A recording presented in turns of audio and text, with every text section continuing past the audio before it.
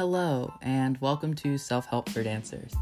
My name is William Robinson, and I am a current senior commercial dancer at Pace University in New York City.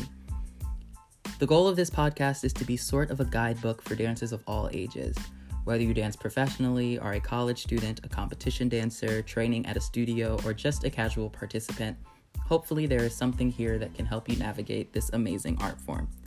Some of the topics we will discuss throughout this series are injuries, what to look for in a collegiate program, time management, audition tips, diet and nutrition, and how to take care of your body, especially during shows, audition season, and convention weekends.